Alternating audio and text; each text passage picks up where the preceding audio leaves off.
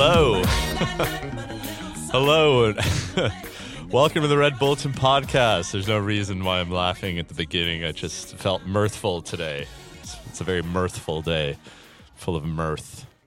M-I-R-T-H. This is the Red Bulletin Podcast. You're listening to Andreas Georges. We got a preview podcast this week. This is where we dive into a subject that's tangentially related to next week's guest. Hope to provide you a little bit more context for next week's guest. Dive a bit deeper. And, next week you got another entrepreneur, a woman who has accomplished a stunning amount in her 37 years on this earth. And this despite two massive health setbacks. Among her most notable is becoming, in 2012, the youngest and first female board member of the global soccer club Juventus Turin. Forza Juve. Juve, or the Old Lady, as the club has been known in Italy and Europe for decades, is one of the countries in Europe's most decorated. And in the last decade, it's also been one of its most scandalous. Just after the glory of Italy's victory in the 2006 World Cup, an investigation revealed that Italy's biggest clubs, and this was like AC Milan, Inter Milan, Fiorentina, and more, were involved in match fixing. Central to that was Juve's former managing director, who was found to have exerted pretty aggressive influence over the selection of referees, to put it mildly. All of the clubs suffered some form of punishment, but none as harshly as the Old Lady. For the first time in their more than 100-year-old history, they were relegated to Italy's second division with a 9-point hole to dig out of at the standings at the start of the next season. They had their 2005 and 2006 titles stripped as well. The scandal led to a flood of departures from the club of top-tier talent, like world-famous players, and even some longtime fans turning their back.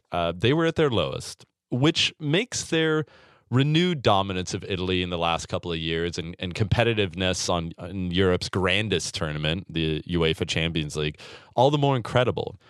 The key to the turnaround many ascribe to a man named Andrea Agnelli. He's Italian industrial royalty. Maybe you've heard of a little car brand called Fiat.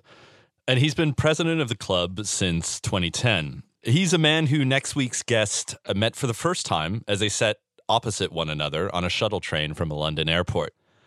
Agnelli is an investor.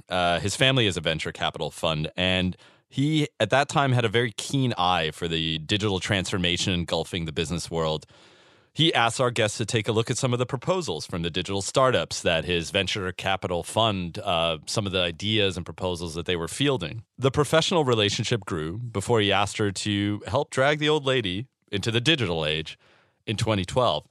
And I wanted to stop right there and reflect for just a moment that at one of Italy's oldest sporting institutions, as patriarchal a place as you might imagine, filled with egos and testosterone and all the backstabbing that comes with that a new president not only paved the way out of a shameful chapter for their club, but did so by seeking out the best and brightest talent, irrespective of gender and age. It makes the news of all of the gender discrimination backwardness at some of America's biggest tech companies recently all the more befuddling. But that interaction on the train also made me think about the role of chance in our lives and our preparedness to recognize it and do something with it once it's presented to us. Next week's guest asked questions of the man before she knew who he was. She was engaged. She was curious. And that's what ultimately led to another opportunity. It's been the blueprint she's followed since she was young. From landing at a mobile content agency in London, this was before this was a thing, with zero experience, but a willingness to learn and to be useful. It's a theme in her life. To later becoming a top consultant to a streaming service called Spotify, to starting her own venture capital fund, Muse Capital, just under a year ago. Throughout, Asia Grazioli Venier, a name so lovely that you have to say it twice, Asia Grazioli Venier, has believed that if you understand your value, then there really is no limit. So next week, we talked with her about how a lifelong desire to be useful has enabled her to seize opportunities wherever they come from, whether it's entertainment, sports, or technology. Really interesting for a lot of us who are obsessed with our own personal narratives and think they need a chart like a specific course. Asia's approach is founded just in one value, which is a value of being useful. And she's able to apply that to as many different fields as she wants to. What we also talked about, though, was the mentality required to overcome her severe health setbacks. And these were a massive leg injury she suffered in London, and recently a battle with breast cancer, and how those challenges have actually only fed her energy and growth. She's a really impressive lady. She's got a great voice. She's hilarious, too. I think you'll dig it. And we'll see you next week.